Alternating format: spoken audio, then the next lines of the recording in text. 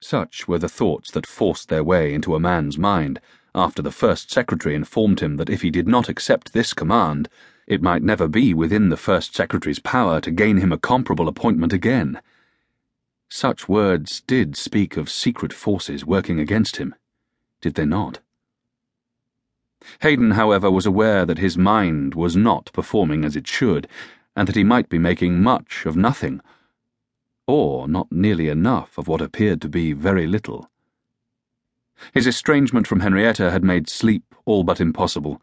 His stomach approved neither food nor drink, and his thoughts could hardly be turned to the matters at hand.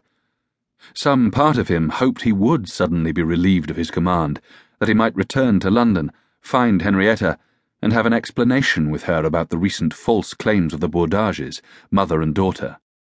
Hayden paced across his cabin, glancing out of the stern gallery windows now and again, across Plymouth Harbour, to fields on the eastern shore. The new green of spring grass rippled in the breeze. A fair breeze for Le Havre, to which place Hayden had been ordered to take or destroy a frigate, using that harbour as a base from which to harass British shipping. A knock on his door interrupted Hayden's thoughts, somewhat to his relief, as they had been tracing this same circle for several hours. At a word from Hayden, his marine sentry cracked open the door. "Mr. Bath, sir." "Send him in." The sailing master, all corpulence and jowls a-jiggle, waddled in, ancient hat tucked beneath his arm, revealing a head of red and grey, ash and flame. "Please do not tell me, Mr. Bath, that you have discovered some fatal wound to our rig." "Our rigging is all in order, sir, most perfectly so, and our sails are bent and ready to loose. But—" The sailing master hesitated. "Do complete your sentence, Mr. Bath. The suspense is almost more than I can bear." Bath smiled. "If we are not to sail this day, sir, Mrs. Bath and my daughters would like very much to visit the ship. Mr. Wickham has kindly arranged a boat to carry them out, sir, if that would be acceptable."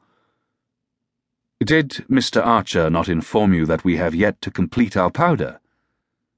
Bath was genuinely surprised. "He most certainly did not, sir." "For which I have no explanation. The powder hoy is to visit us this very afternoon. I still hope to win our anchor at first light tomorrow and be in the Channel by breakfast." Bath did not hide his disappointment at all well.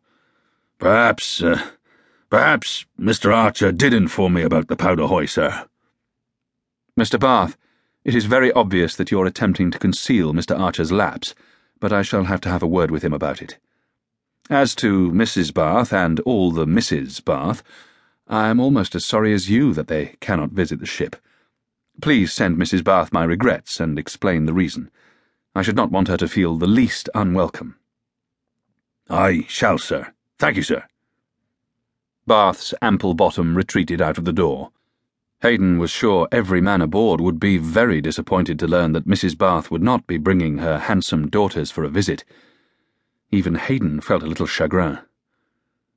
Allowing the sailing master a moment to make his exit, Hayden then opened the door. "Pass the word for Mr. Archer, if you please," he ordered the marine. Hayden looked at the mass of paperwork that lay in untidy piles upon his desk. If only his mind would consent to focus on it for more than 5 minutes before returning to Henrietta and his distressing financial troubles. A respectful knock on the door announced the arrival of Mr. Archer. The lieutenant came striding quickly in. "I'm sorry, sir. It was entirely my failure to inform Mr. Bath. He did not for a moment forget." "And it is a very serious failure, Mr. Archer. How is Mr. Bath to plan his work without such knowledge?" "I do not know, sir.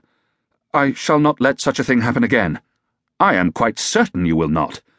Fires have been extinguished all about the ship." Archer tried not to display offence at this, but failed. "All but the lamp in the lightroom, sir, and I have ordered wet blankets draped about that." "Go through the ship and be certain that we have no fires lit, Mr. Archer. As to Mr. Bath's family or any other visitors to the ship, I should not want to take the chance of blasting them to hell, would you?" "No, sir, I would not." "Then be about your business, Mr. Archer." The lieutenant went stiffly out.